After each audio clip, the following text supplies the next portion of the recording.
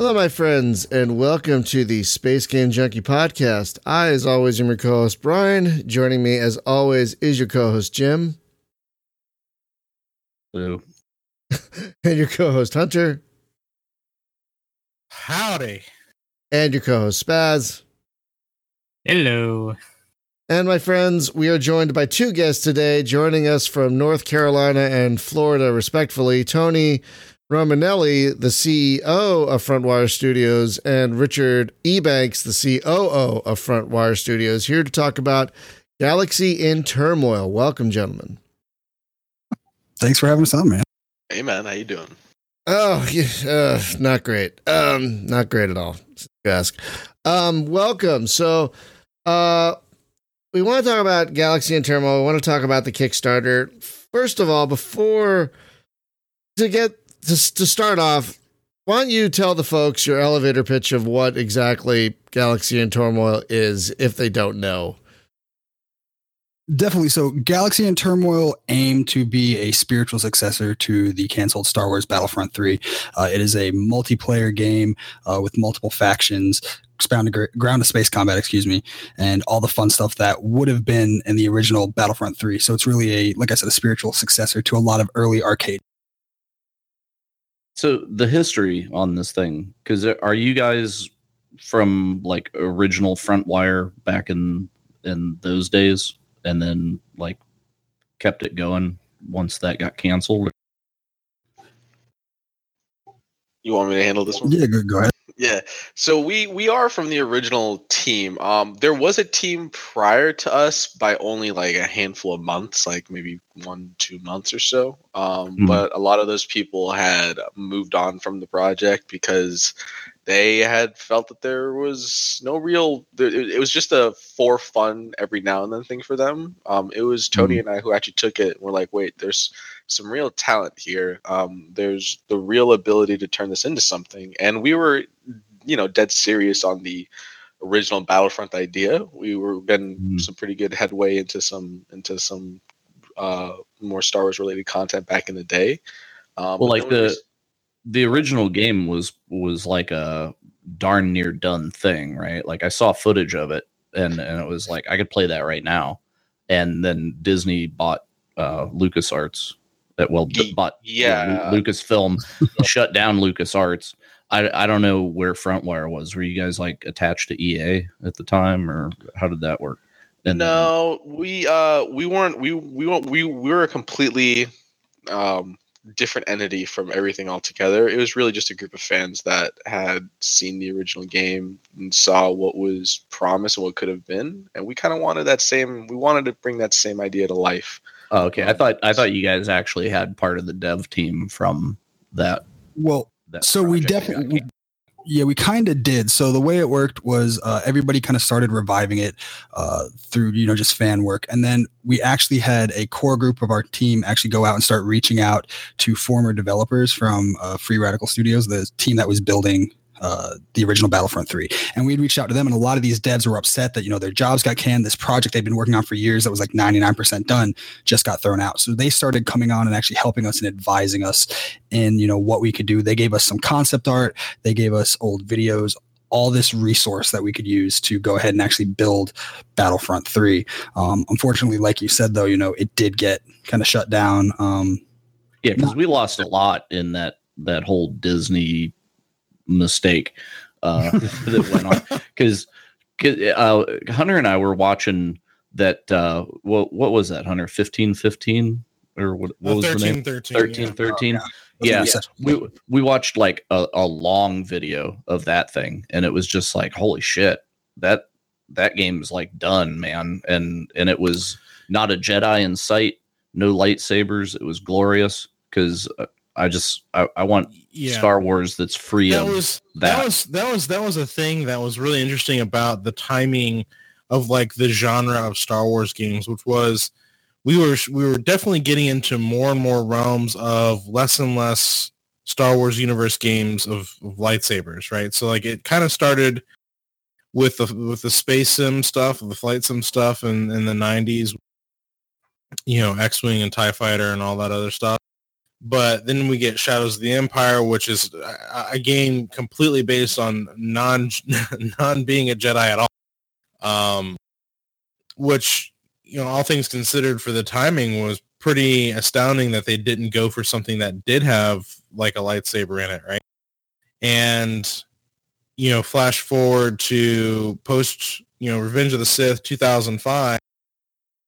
LucasArts has quite a few things in its projects, and then Disney comes along, several years later, and cans the entirety of LucasArts, where they had several projects, start up their own, and then cancel all of their own projects. And it's just like, yeah, and then they had so much. But before you continue, we had so much content available to us, or potential content available to us, not just in like officially developed games, but the modding community in like the mid to late 2000s was on fire, right? They were just on fire with making mods and total conversions and all kinds of stuff. Anyway, yeah, go ahead. So I didn't realize I'd forgotten that Battlefront 3 was not only going to be a thing, but it was that close to completion. I had no idea. Yeah, no, it was honestly super close. We were lucky enough, like I said, to get together with a lot of the past devs and things like that. And what we saw, I mean, you'd be shocked at how close it was. There's kind of a saying that when the mouse gets involved in stuff, like everything kind of goes. It did happen with a lot of Star Wars projects, and that's kind of why we wanted to step in. A lot of people at the time were like, "Oh, you guys are, trying to piss off Star Wars fans, or you're trying to, piss off the mouse or EA." And it was never really about that. It was just we saw something that we really wanted. It didn't happen, and we're like, "Well, why can't we do it?" We weren't trying to make money off it, so we're like, "Let's just go ahead and just see what we can do." Yeah, like you're pissing off the mouse because you're doing such a damn good job. That's the thing. But no, seriously though, that's the thing that like kills me about some of these bigger studios that are trying to micromanage all of this content. I mean, Star Trek's in the same boat, right? Like we finally just got all the rights back under one banner again for Star Trek. Like all of those, different licensees and stuff like that was split between Viacom and Paramount and all this other nonsense. Like it's finally back under one banner, so I'm really kind of curious to see what happens going forward from that. But like with these modders and these developers out there, it's really kind of hard for like even someone to make a fan-made project anymore, because then they get shut down just for being a fan and wanting to make something cool with their fandom.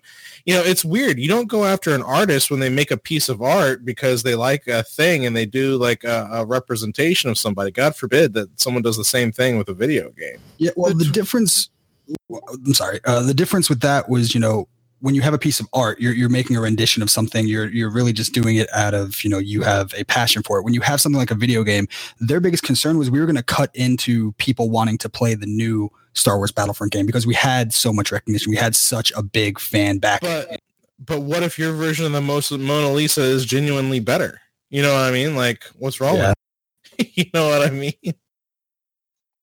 Yeah, I'm a fan of like the Battlefield games, not so much Battlefront. And I've played Battlefront like classic 1 and 2 with Hunter and these guys, and it's just like it's fun when you're playing it with people that you like, like your friends.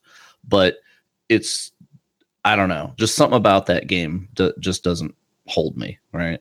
And then the new EA ones that came out, it's like, wow, it looks way better, but it's actually kind of worse in gameplay. Because their problem was that everything is about choke points, right? So it's like, hey, we're having a fight in a room, and the only way out of the room is that door, and the enemy's in the room on the other side. So we're just like shooting through this door and spamming grenades until we get them all to die about the same time, and then we can run in there, and then we'll fight for the next room. And it's just kind of like, yeah, too much respawning. It's just didn't feel right. Like in the Battlefield games, you have a little bit of a walk to get back to the fight. So it's kind of like it's its own death penalty. Yes, you can respawn immediately, but it's not like you're just respawn die, just spamming yourself into the fire And that's kind of what didn't do it for me. But the other game that competes with that is Angels Fall First, right? And I kind of like that. And unfortunately, there's zero population play in that thing. You can catch it sometimes with 3-4 people on, but they've got bots, right? And the bots are pretty good. So if you jump in with a couple of buddies and you just want to co-op against the bots, you can do it, right?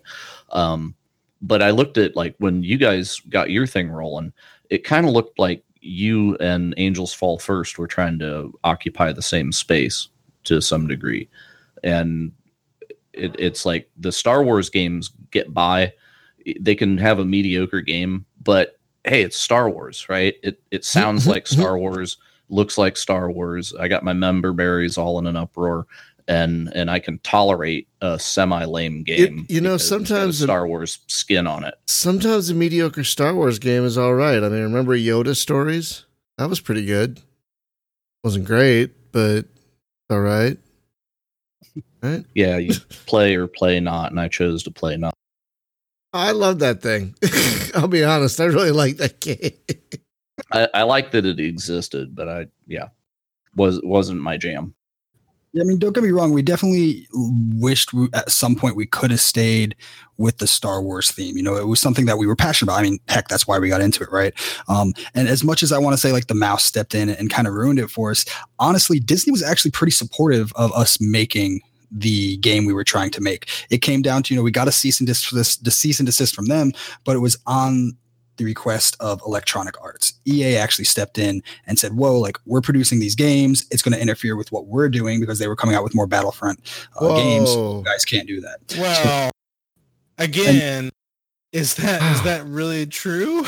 Is that honestly, we had multiple meetings. I actually sat down and Richard actually did on a conference call a couple different times with the head of legal for LucasArts at the time.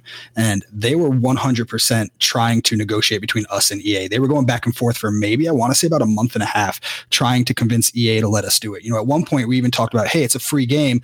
Let us throw it out on EA's Origin platform for free and say, hey, you get access to this when you buy their Battlefront game or something along those lines. But at the end of the day, it was EA that stood their ground and said no. Wow. Yeah, see, I have this dream of a universe that is called not Star Wars, right? or like open Star Wars or whatever that would be so Star Wars adjacent that you can't mistake that it's Star Wars, but it's not. Right. It's just this side of not Star Wars enough to dodge all that. Right. But you guys kind of like went with your own, like, we're gonna like make our own lore and a totally different look to the game and stuff. Right. Cause like your ships, they're not like not X-Wings or whatever. It's like a whole other thing that you guys cooked up, like to get like even more distance from it. I don't know if that maybe hurts. I kind of feel like it does, right? Because it's like if it was like obvious when people looked at it, they're like, that's a Star Wars game with a different skin on it. Then I think you would pull those fans a little easier because it's kind of like when I look at this one, it's like, okay, it's cool looking, but it's not an IP that I know or identify anything with. So it's kind of makes it a little more difficult. Definitely. I mean, it is something that we kind of we're trying to figure out how we could work around it. And Richard would probably touch on a little bit better, but we definitely want to try to keep some inspiration without, still worrying about every day, are we going to get a cease and desist from Lucasfilm? I can say that there was definitely so I mean the day we got our cease and desist, we didn't kind of just roll over and say, all right, pack it up, guys, we're gonna give up.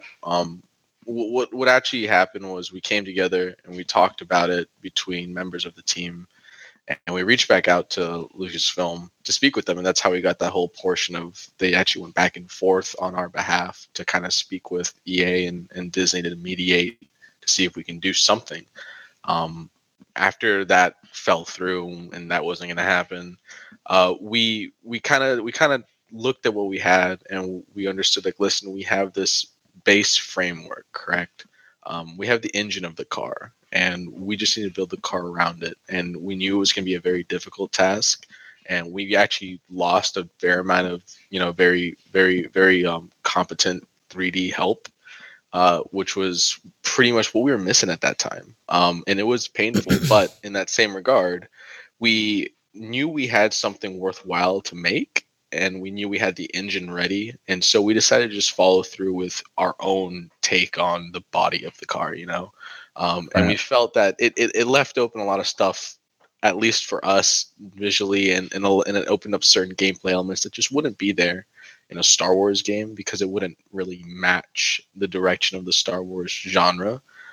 So I could say that while it did hurt, and it would always have hurt to step away from Star Wars, it kind of opened up certain avenues that made us excited in that regard. Yeah, I mean, it opens up creativity, but it kind of squashes recognitions. Yeah, and it's a give and take. It's a trade off. But I can say at the end of the day that we do have something that we want to bring to a lot of people, and it is something that is thought through, that is created with a lot of reasoning and logic, and just grandiose story prior and behind it, and a lot of stuff that you can kind of tell, small little snippets in the environment of the game itself that you can actually see if you go look for, that I kind of actually add into the lore that we have established already. The writers have done an excellent job. Or I guess when I say writers, our art director and our one writer, Chris Wiltz, they've actually done a great job of realizing this universe with such little, I mean, with like not very much time as a whole to realize something as robust as they want to do. Because their time is split between that and then writing for everything else, and then the art director being the art director. But we took that opportunity, and we took it somewhere else. We took it to do something that we felt was very interesting to do. And I mean, it's not an easy thing to make a game, and it's something we definitely learned over the course of the entire development cycle so far for just this demo alone. We've learned a lot of different skills that we didn't have before, that we know now, to implement for the future. Because we still want to make this game no matter what happens, because we see that what we have is very real, at least in our own eyes, that there is something here that pleases all of us from an aesthetic point of view, from just a story point of view, and it's going to take some time to get there. But we losing Star Wars didn't mean we lost interest, which was pretty big, because I mean that does mean a lot to the team. So I have a question, not to kind of keep dwelling on the past, because this is curious to me, because you're probably the first devs that at least I've talked to, that we've maybe even talked to, that have had that direct one-on-one conversation with EA and those guys. Sure. I find that process that you guys went through awesome, and yet frustrating. That they were even willing to give you guys a conversation. And you said like it was between EA and who was it? LucasArts at the time? Lucasfilm specifically. Yeah. Okay. So handle the branding and all that kind of stuff for Star Wars. Yeah, so LucasArts did get shut down, and Lucasfilm had taken over all of the Star Wars IP, whether it was video games or whatnot, and then they had shopped out, the video game license to EA. So that was between them and then us. And it was pretty frustrating, as well as kind of exciting at the same time, because, hey, we achieved a point where, previously we had emailed into EA asking for rights to use some of the art and stuff like that for this game, because they held the art license for all Star Wars games. So the fact that it actually got far enough to where we had two executives, from Lucasfilm actually reach out to us and have multiple conversations with us, it was exciting, but the process was really the most frustrating part, because Lucasfilm consistently was like, yeah, we think we could work something out. Oh yeah, let us take this back to EA and pitch this to them. Let's pitch that to them. And ultimately, after a long, long time talking with them, it turned out EA was just like, yeah, no, it's not happening. That was the most frustrating part. I kind of wonder, just at what point do some of these people who were wanting to try and help you guys make it work feel really bad, considering the state of affairs? I'd assume it was pretty early on, in all honesty, because what they did with us that they didn't do with a lot of other cease and desist letters is they sent out the cease and desist, but then actually had their assistants reach out the same day they sent it out via the mail and say, hey, we're sending this to you, but we want to talk with you before you get it. And that's when they kind of took the time to actually explain to us, like, hey, it's not that we don't want you to do it. It's just we can't authorize you to do it because somebody else has the right. And they kept trying, like I said, to negotiate for us. And they actually went a little past the date the cease and desist was supposed to take effect because they wanted to see it come to pass as well. Yeah, I find that highly fascinating that actually happened the way that it happened, in a good way, because that was kind of how things used to be in the past with Star Wars games, right? Like, it was a lot more open back in the day. It absolutely was. I mean, we got a good mix. I mean, some stuff was trash, but we also got a lot of good. I mean, back when Lucas was at the helm of everything, he was very fan centric. That's something I'm kind of familiar with, and something I've known about and read about and heard about a lot in the past. Was when he was at the helm, he was much more open to the idea of independent developers taking the IP, making something interesting, and kind of showing other people that, and being willing to publish it. Of course, they license stuff out and they hire studios to make games for them. But I forgot, and I don't remember the exact example, but they were just a lot more open to the whole idea of anyone kind of making something and kind of bringing it out, and even being supportive of it. I mean, as far as at least the filmmaking side, like, they still have yearly competitions for who can make the best Star Wars fan film, So but they had to bring that back though, because it did go away for a little. Yeah, and that's what I mean to say. That's the new era, quote unquote, of Star Wars that kind of took that away, and it wasn't detrimental to Star Wars to have fans making their own films to show off. I actually remember one specific subset, which is it was following just stormtroopers, and it had nothing to do with Jedi, nothing to do with the Rebellion. It was just stormtroopers. Are you talking about the Imps? Yeah, the Imps, Imperial Imps. Yeah. Oh, dude, that was, and it's super well made too. Like, not even like. Really well. And they got Optimus Prime to do the voiceover intros. It was cool, dude. And that kind of stuff, like, I see things like that in other fan films, and I saw those things. I'm like, damn, I at first I thought, for example, Imps. At first I thought it was like an actual licensed Star Wars thing because of how well I did too. At first, it's like the Imperial Galactic Army Service. You're just like, holy crap, it's Optimus Prime. Like, that's when and why the lawyers jump in on stuff like that is specifically because they're like, well, the fans will be confused because they won't know whether this is official or not. I think that's. I think that's kind of how we eventually wound up getting shut down, because we gained so much popularity. If you do just a quick search for Galaxy and Turmoil, a lot of stuff you're going to find online is Star Wars related articles. I'm talking IGN, all these major game news outlets that reported on us. And we wound up actually back. This is during the Steam Greenlight days, when the only way on Steam was either a AAA publisher or you went via Greenlight. We actually had Steam reach out to us and say, hey, we would love to put this Star Wars game you're building on Steam for free. Right. Which that didn't happen. Tell us about that. No, tell us what went down with that. Like, why did that not go through? Well, it actually did go through, so we actually got on Steam as a Star Wars game initially. And I think that's when EA kind of stepped up and was like, okay, like, these guys are a little more serious and have a little more following than we would like, because now it's actually on another platform. It's a Star Wars game, not on Origin. Crap, I think that's kind of where that went. But like I said, they reached out to us. We got on Steam, without Greenlight, without being a AAA studio, just a bunch of people in our spare time working on this Star Wars game. And that's at the point everything kind of started going downhill for Star Wars. But at the end of the day, I wouldn't change a thing about how everything happened, because where it launched us into where we're at now, like, we're so much better off, and we were actually able to dive into our own universe and our own IP that we're all super excited about. Sure. So before we jump into that, my last question about this whole in the past thing was, so with Steam then, with Valve, did they try to go to bat for you guys too, or were they like, oh, nope, we're out? No, they were very hands off. They just wanted us to be on the platform to wait. I guess Steam was hands off.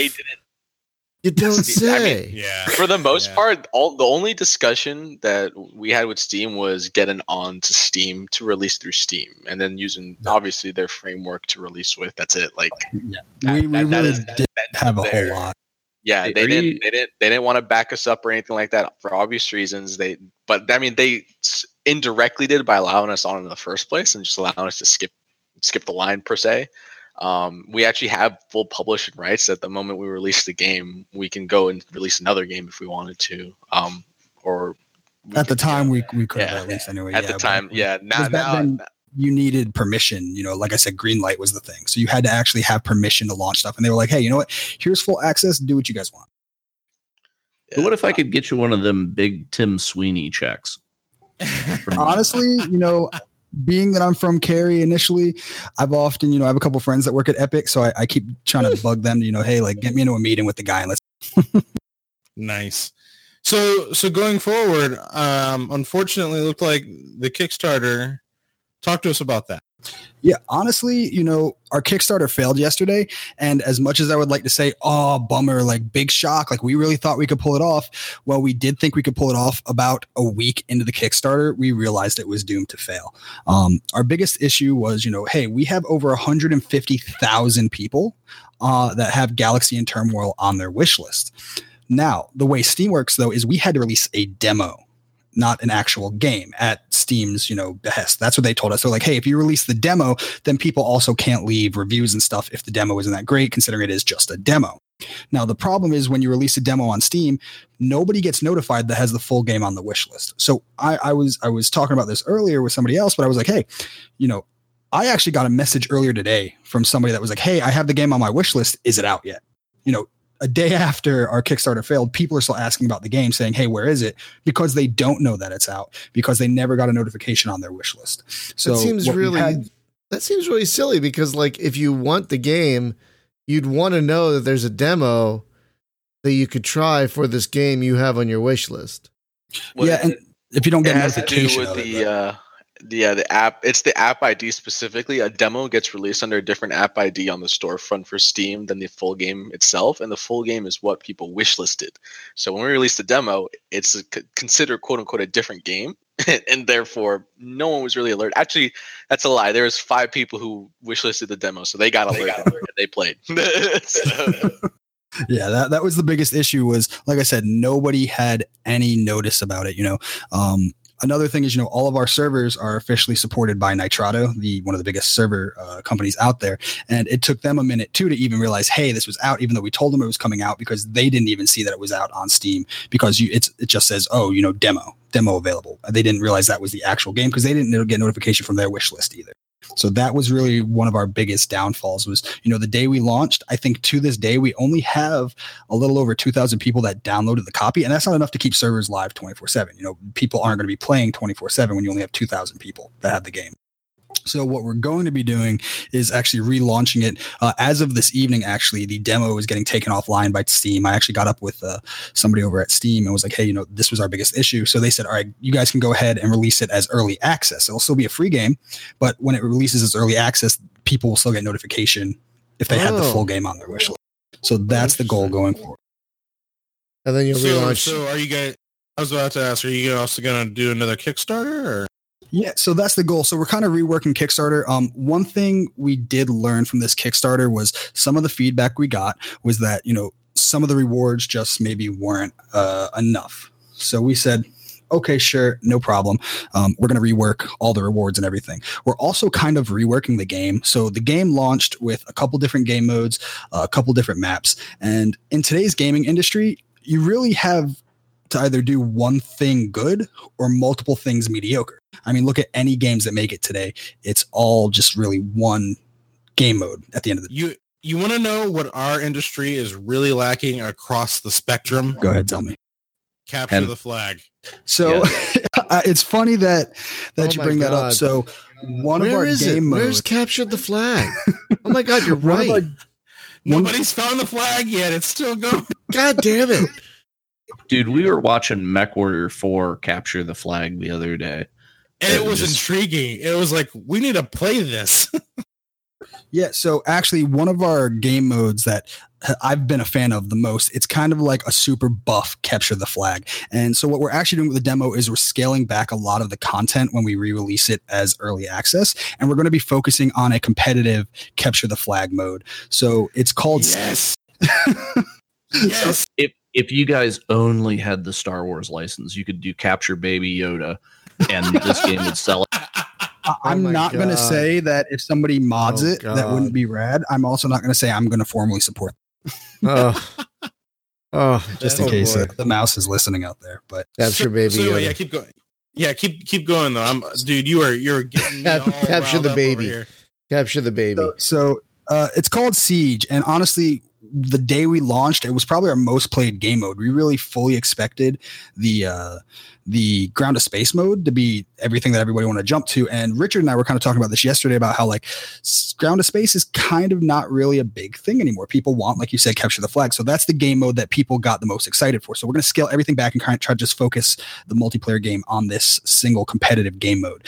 Currently it's 16v16. We want to bring that up a little bit. And kind of scale our servers up. The idea is you have, an attacking team and a defending team. So the attacking team has to actually progress to what we call the egg, or what you guys would consider the flag.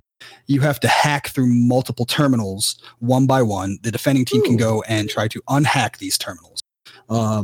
As the terminals get dropped, once all 3 terminals are dropped, then a shield comes down over the egg. The attacking team can try to get the egg and extract it, whereas the defending team can then try to defend. And the defending team, they have turrets, deployable things like that, teleporters, a bunch of tools at their disposal to try and, stop the attacking team from capturing the egg, so to speak.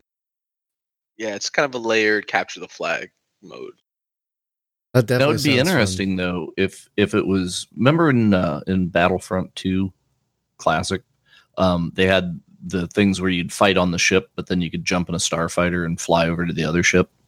So if you had a CTF map that actually incorporated the like first person and space thing, where it's like, okay, I got the flag, I ran down to the hangar, I jumped in the ship, and now I got to get it to my ship and tag it. So hopefully you can stay in your seats when I say this, but we actually did have that. It's actually something we have. So what it's called CTS. Shit, I fell out of my seat. There you go. Yeah, it's called CTS, which effectively the attacking team starts on their own carrier ships. The defending team is in their own capital ship as well.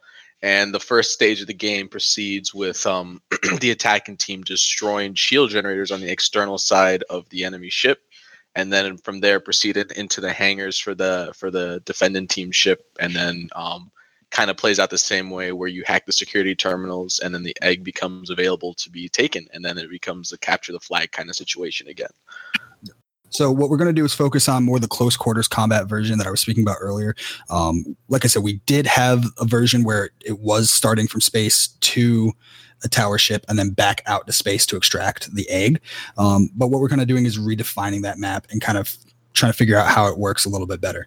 So, right now we're just going to stick with the close quarters combat, release the new Kickstarter, in a couple days. And then from there, within a week or two, we want to scale up and release, the space siege, so to speak. Yeah, I feel like I would, before you go the Kickstarter route again, I would let it get some headway, build up some steam on Steam, I guess, and make sure that your people have had time to be aware. Like, hey, man, this is it. And then also, instead of giving too much variety of game modes, because if you do have a low server population at first, you want to kind of concentrate people into the same mode so that you do get those 16v16 matches. Because the other thing, are you doing matchmaking like peer-to-peer, the way Call of Duty does it today, where it's just like, okay, find me a game? Definitely. So you have that option. We have a quick play button that will search all available dedicated and local hosted servers and throw you into the one that has the lowest ping with the most players. But we really wanted to stick with the community hosted servers. So people can actually download a dedicated server client and host it themselves. Oh, God. I'm getting all hard over here. Stop it. Oh, Jesus. Yeah, the old school stuff of, because at the end of the day, really, like, we could develop the game for 10 years, but there's going to be a point where either we need to move on to something else, or the developers themselves want to move on to something else, and we're not in the business of forcing our people to keep working for something that they don't want to really work for. So we want. Well, you're never going to make it in this business that way.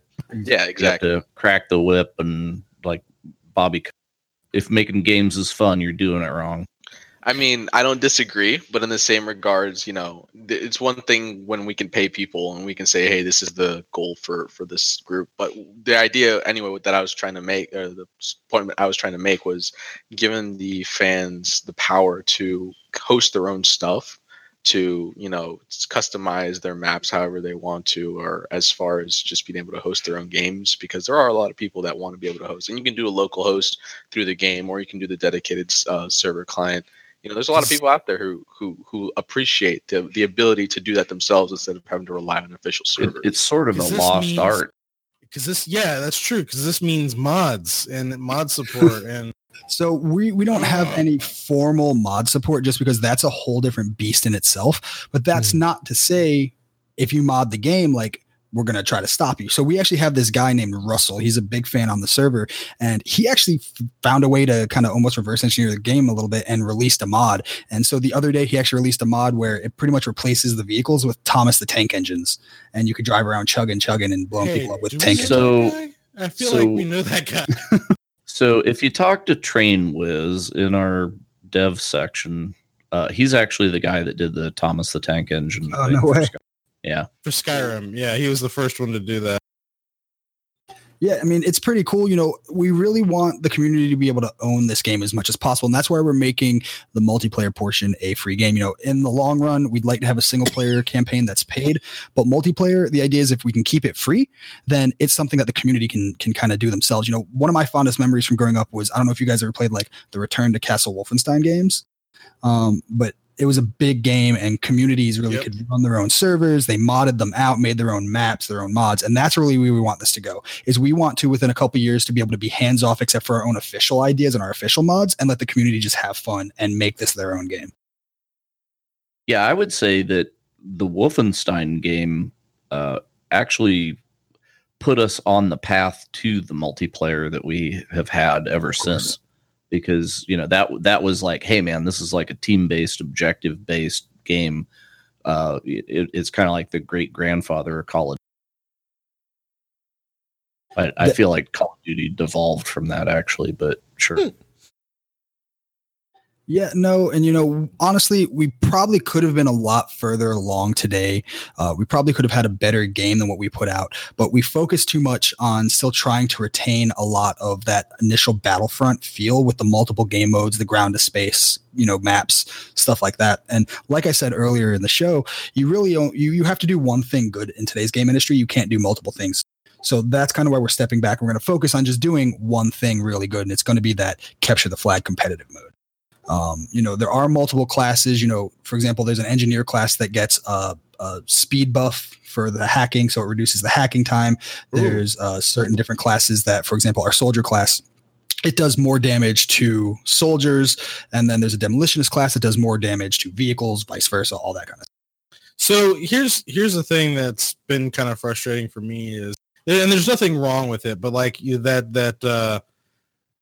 the death match or the team death match or like the battle royale stuff, like you play a certain type of game. Let's take Call of Duty or Counter-Strike or something like that. You play that one game long enough as like your core game, you're going to be really good at it, right? Or at least you should be with all the work you put in. But there's something to be said about having a team of skilled players playing together to accomplish objectives as your means to winning rather than who can get the most kills or survive the longest. Definitely. And that's really something that I really hammered into the team when we started talking about Siege. So when we kind of took a step back from the Star Wars thing after we had to comply with the cease and desist, and we started saying, hey, we want to move along and do something new, the first game mode we actually came up with is that Siege game mode that we've been talking about. So it's probably our most refined game mode. And the idea was, we really want to break into the competitive market. me coming from the Wolfenstein days, one of my fondest memories was using teamwork to get behind enemy lines early on in the game and being able to complete objectives within, 2-3 minutes that end the whole match. So that's why, for example, our assassin class, it has a teleporter that can be dropped behind enemy lines, and then your people can tend to teleport in, early on in the game and try to do stuff. So that's really where we're trying to focus, is that core teamwork of everything and having to move, through singular objectives to actually win the match rather than just running around and blasting everybody until the game's over. I mean, that is fun, but yeah, no. Do you have the ability to like pad it out with bots though? Because it's like if I'm setting up a server, but I don't have population on there, but I want to build a population. It's like if you get on a server and there's like 2-3 people, then they'll stick around for a minute and it's like, okay. And then they drop. So you never actually get the snowball where the server fills up. Right. Definitely. So, Right. I think that was honestly one of our biggest issues was, working as the team that we had, we really only have one like programmer that's like actually really good and handles most of it. So building this game from the ground up with no help, he did a great job. And we were like, we're going to have to make bots a stretch goal on Steam. Once it launched and we saw the servers were so low because nobody knew the game was out, we said, oh crap, what do we do? He went and literally Christmas Eve busted out a patch that put bots in the game. So bots are there now. We do have an iteration of bots. The only thing we're missing right now is the ability to, control how many bots there are on your server. But bots are now a thing. And, within the next couple of weeks, we're hoping to push out like a bot manager almost. So I need you to do me a big favor, and after the show, you guys need to like stick around because I want to talk about how I want to do this. This is great. So sorry, go ahead. I'm sorry. No, please go ahead. No, so you're going to relaunch the Kickstarter. That's really the big news here, is that this is not dead. You're going to try again. What would you say are some of the biggest things you learned? You did mention one thing, but what are some things you learned from the this original Kickstarter that you're going to try and do differently in the next one? Definitely. So like I said, one of the biggest things is we are going to be changing up our stretch goals, and we're also going to be changing up the perks you get for backing. A lot of them, people just said it wasn't intensive enough. So some of the stuff we're looking at adding, for example, is a physical art book or an install, like a custom install box kit actually for the actual game in the long run. We're looking at some merch, t-shirts, lanyards, stuff like that. We're also, like I said, we're trying to scale down the game a little bit and just focus everybody on one game mode for now so people can get used to playing and get used to what the game is about. So the biggest thing for us, though, and I think it's kind of a cliche almost, but we put too much text into the Kickstarter. So we wanted to make sure, hey, we're asking for hell a lot of money, $500,000 is what we were asking for. And we had a wall of text. Granted, it has GIFs and images and all this stuff, but in today's society, people want quick service. They don't want to sit down and read all that information. So what we're doing is we're actually scaling back how that works, and we're going to make it a much shorter description for Kickstarter. Yeah, more bulleted lists would probably be better. Yeah, that's kind of the idea. Like I said, I have an issue with, my wife, for example. We go out to a restaurant. I love her to death. But she'll look at a menu and look at me and be like, hey, what's in this dish? And I'm like, didn't you? She's like, oh no, I just kind of skimmed it. And it's true. That's what happens. And that's a big thing that happened with the Kickstarters. A lot of people didn't get into the really detailed meat of it. So we're looking for a way to condense that as well for the next Kickstarter. I think Alan said it earlier, we're going to launch the early access before the Kickstarter this time, though. Last time we said we want to launch a Kickstarter with the demo. And I think that was a big, downfall as well. So what we're going to do is we're going to launch early access and then go into the demo after the fact. Yeah, that probably makes sense. Build some hype around the demo. Get some population on there. Yeah, get some populations on there. So that, like, if people come over for, like, oh, there's a Kickstarter, let's try this demo. And there are people actually playing it. Yeah, honestly, I think one of the biggest downfalls was nobody got notified when it was out. We really needed people to know. So that was really, and I hate to say that's the only reason. Somebody did ask earlier in your chat, like, hey, why did this take so long? At the end of the day, we had a team of volunteers that were doing this in their spare time. Everybody does have full-time jobs. Everybody works 9 to 5. Many people, they're late 20s, early 30s, and they have families. So they were working on this in their spare time, and it got to the point where we just had to say, we can't keep trying to clean this up. We just have to put it out. Because at the end of the day, it was just a demo, and, it's just a conceptual demo. So I think that's one of the biggest issues we have.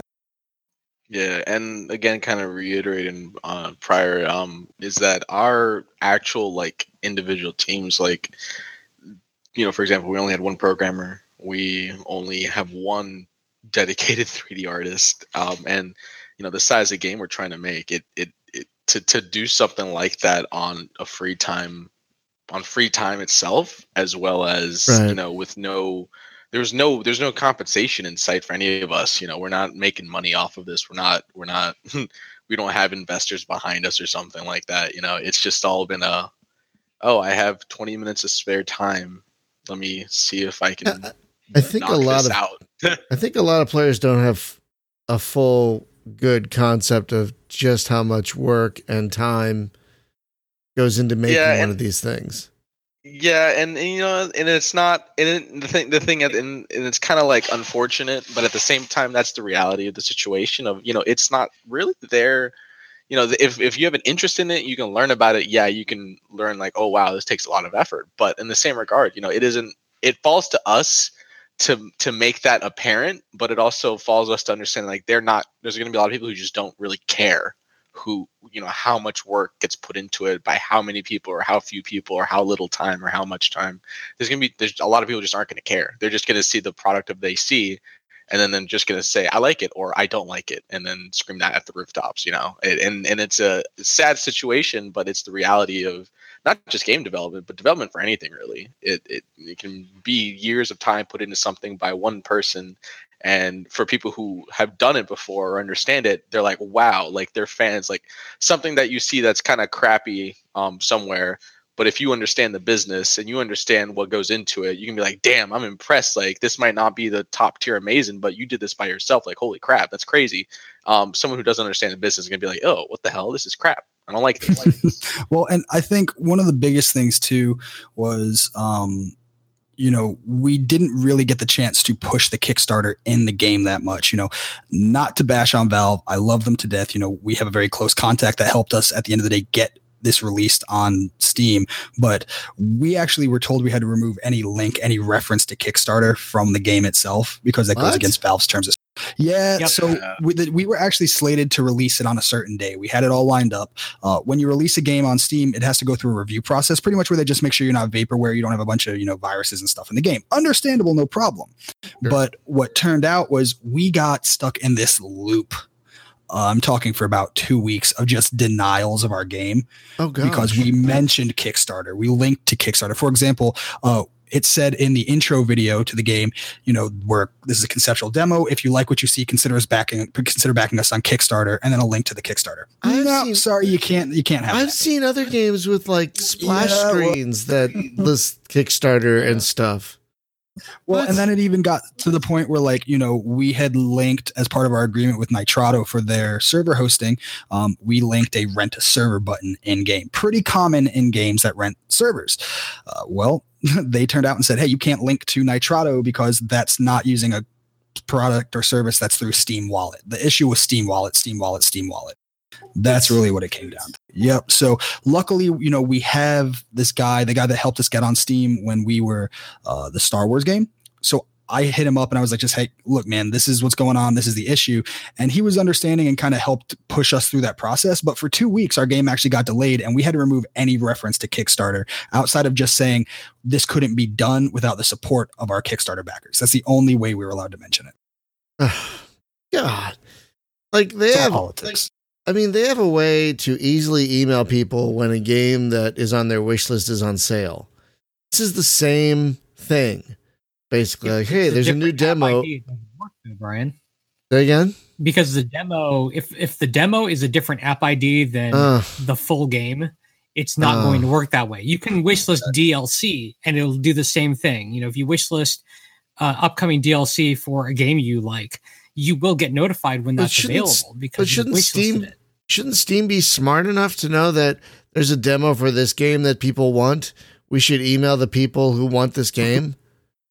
And not to bash Steam, again, they are kind of our saving grace in this entire thing. They got us to the point where we are, but one would think that you'd be able to say, hey, I have this game.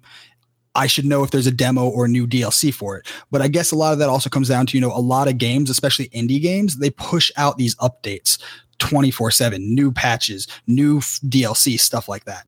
And they don't want to spam people, that's not good for business in any industry you're in.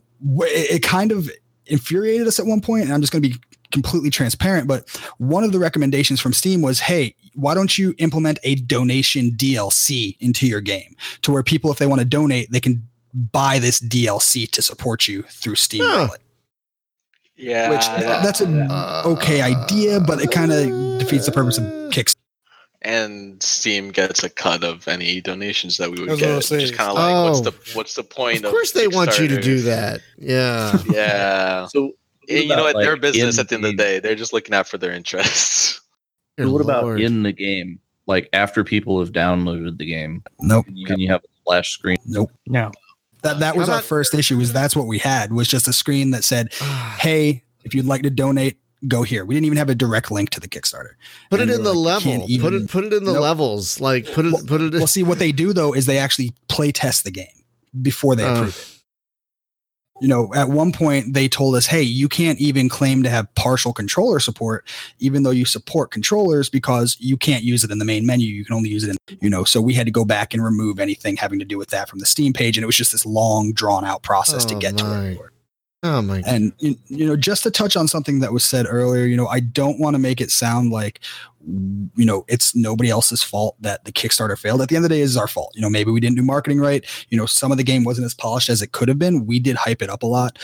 But, unfortunately, we're launching this Kickstarter. We launched this demo. Now going with early access, so many small game developers, and this actually goes to somebody that had asked earlier why, the game wasn't more polished. When it comes down to time, people were working knowing we're releasing this free game. Whereas most games that come out on Steam, even early access, they're released for $10. So they still expect when people download it, those 2,000 people that downloaded it, that could have been, a lot of money right there. So we unfortunately didn't have that. So we just, like I said, we didn't have the time to actually polish it the way we wanted to. Luckily, that siege mode that we're kind of scaling the game back down to is our most polished mode with our most polished maps. So I think that's really going to help boost us forward, after we release. Yeah, because people love a good capture the flag mode, and that sounds like a really fun, twist. So wait, what is that new siege mode demo coming out? When is that coming out? So hopefully by the end of this week, I don't want to give a definitive date just because we're still kind of tweaking things just a little bit to accommodate, maybe a bigger player base. Because initially we did have other game modes. So we're like, we could just do this with 32 players. Well, now we kind of want to scale that up a little bit and try to get some more players. So we're doing a little bit of stress testing just to make sure, networking and everything, it can handle more players on that small map. So hopefully this week. Okay, so that's great. And then after that, you'll give that time to percolate a little bit and then relaunch the Kickstarter in a few weeks, a month? Yeah, that's kind of the idea. I'd like to have the Kickstarter launched by the middle to end of February. So I'm thinking, maybe give it a month for, hopefully these 150,000 people to download it, play it, realize it's actually pretty fun, and, go ahead and make something happen with the Kickstarter. Yeah, I would say... Oh, sorry. Go ahead. I would stick around here, and if you guys have the ability to post updates around here, because we are Space Game Junkie after all. Definitely. I'm not going anywhere. I've followed the podcast for a little while now, so I was super pumped when you guys reached out and said, hey, let's get you guys on. So we're definitely going to stick around.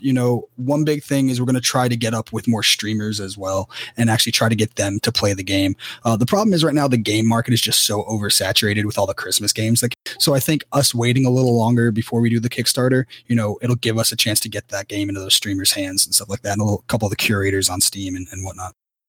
Yeah, and I think if it's early access for a while, then you'll get feedback from the community and stuff, and you get a chance to actually get the game in a state where it builds and holds population. And then you can take that to the Kickstarter as well and say, hey man, we've already got this player base and whatever. Right. So, and then you've also got that many people that are aware that the thing exists. So, yeah, I mean, you got to think, 150,000 people have the game on their Kickstarter. If even a fraction of them donated, the Kickstarter will be able to pass. So, we're really banking on, we have these hundreds of thousands of people that said, hey, I want to play. So now when they get notified it's out, hopefully they're still interested. We made a promise to the community, a couple years ago, we're going to build this game. We're going to put it out for free. We're going to uphold our end of the bargain. It's then up to the community that has been around and getting us on Steam, the community that got us the notoriety with these news outlets to then actually, come in and do their part. Right. Well, folks, we're going to start wrapping it up. But again, the game is Galaxy and Turmoil. There's going to be a new, you're calling it early access version within the next week or so that you can get on Steam. That'll have some multiplayer. It sounds really fun. I really like the idea of the siege mode because probably Capture the Flag is probably my favorite multiplayer mode in games like this. Bots. Like I said, the bots are there. So hopefully, maybe we can come back and, we can play a couple games with you guys. Oh, that'd be fun. That'd be fun. So yeah, keep an eye out on Steam for the Galaxy and Turmoil early access launch. Wishlisted if you haven't. Keep an eye on for the Kickstarter, maybe by the middle to end of February. And just a couple programming notes before we wrap up. Tomorrow on the morning stream, we're going to be trying a roguelike called 1001st Hyper Tower, which is a vertical climbing and shooting roguelike. It's going to be a lot of fun. And then next week on the podcast, we're going to be welcoming back the developer of the free Master of Orion 1-ish 4X, Remnants of the Precursor. We had Ray on a while back, and he has definitely been making strides with this game, so we're going to welcome him back to talk about his free Master of Orion 1 style 4X, which clearly there aren't enough of, because everyone tries to redo Master of Orion 2, which is the lesser game. Let's be honest. So, folks, I want to thank you for listening tonight. I want to especially thank our patrons for helping keep the literal lights on around here. If you want to learn how to become a patron and help us become a full-time endeavor, you can go to spacegamejunkie.com/support, where there are links to our Patreon, our merch store, affiliate links. It's all there on one page. Every dollar helps. And gentlemen, I want to thank you for taking the time out of your busy day to talk to us about this and for being so frank and honest about the ups and downs of this project. There are, it sounds like there's plenty of both, but we are all I think I can speak for all of us when I say we're very glad that it's not dead. You're going to be continuing, plugging forward, and we really hope that the next iteration of both the demo and the Kickstarter garner a lot more attention. We'll help with that in any way we can. Thank you so much, man. Absolutely. Yeah, no, it was a pleasure being on here, man. And, back to the whole transparency thing, that's our biggest thing is we just want to make sure that, we're being as transparent with the community as possible. A lot of game developers kind of keep things behind closed doors. And our thing is, we want to give you guys as much information as possible. So that's why actually on our public Discord, we actually have our development repository. All of our updates are linked to our Discord. So every time we push an update, the community can actually go and see in real time when an update is pushed, if something's removed, something's added, something's being tested. You guys can see it right then and there. That's great. Yeah, that's great. So, feel free to hop on our Discord, check it out. We're all active. We talk every day. And, we let people give their feedback on, hey, I saw you guys pushed out this update in your development repository. What's this? Oh, sure. We'll talk with you guys. It's all about transparency for us. No, that's more people should do that, because I don't know about you guys, but when I'm following a game and there's an update, I want to know every nitty gritty of the patch notes of what has changed. Like, I don't know about you guys, but that Steam page, the community page where you can follow all your games and see all the updates, I'm there multiple times a day. Like, if a game got a patch, I'm like, ooh, what is it? I want to know. Yep. That was the idea, man, was like, let's just give the community as much information as possible. That way, like, it also kind of hypes things up a little bit. You know, the people in our Discord, they see these updates before they're even posted to the community, before the build is live on Steam. So they kind of get hyped and be like, oh, I'm so excited to see this. And then the patch notes come out and they're like, oh, finally, I've been watching these notes come in for weeks. I can actually go play it now. Or I think more developers should do that. It was that hard to set up? That sort of thing? No, honestly, it was. It's really just push notifications, to our Steam channel, via webhook. Our Discord channel via webhook. So it's really not that hard. It took us, a couple hours to figure out the programming wise, and we push an update, and a webhook goes out and posts the update, which team member posted it. We have our tags for if it was programming 3D, whatever, and it's there for everybody to see in real time. It's the same update log that we see when we're developing. Oh. That's great. Developers, if you're listening, you should do that. Sounds like a great idea that you should do on your own Discords. Seriously. That is. But yeah, thank you so much for having us on, man. It was a pleasure. So folks, thank you so much for listening, and we'll see you next week with Remnants of the Precursors. Have a good night, y'all. Bye-bye.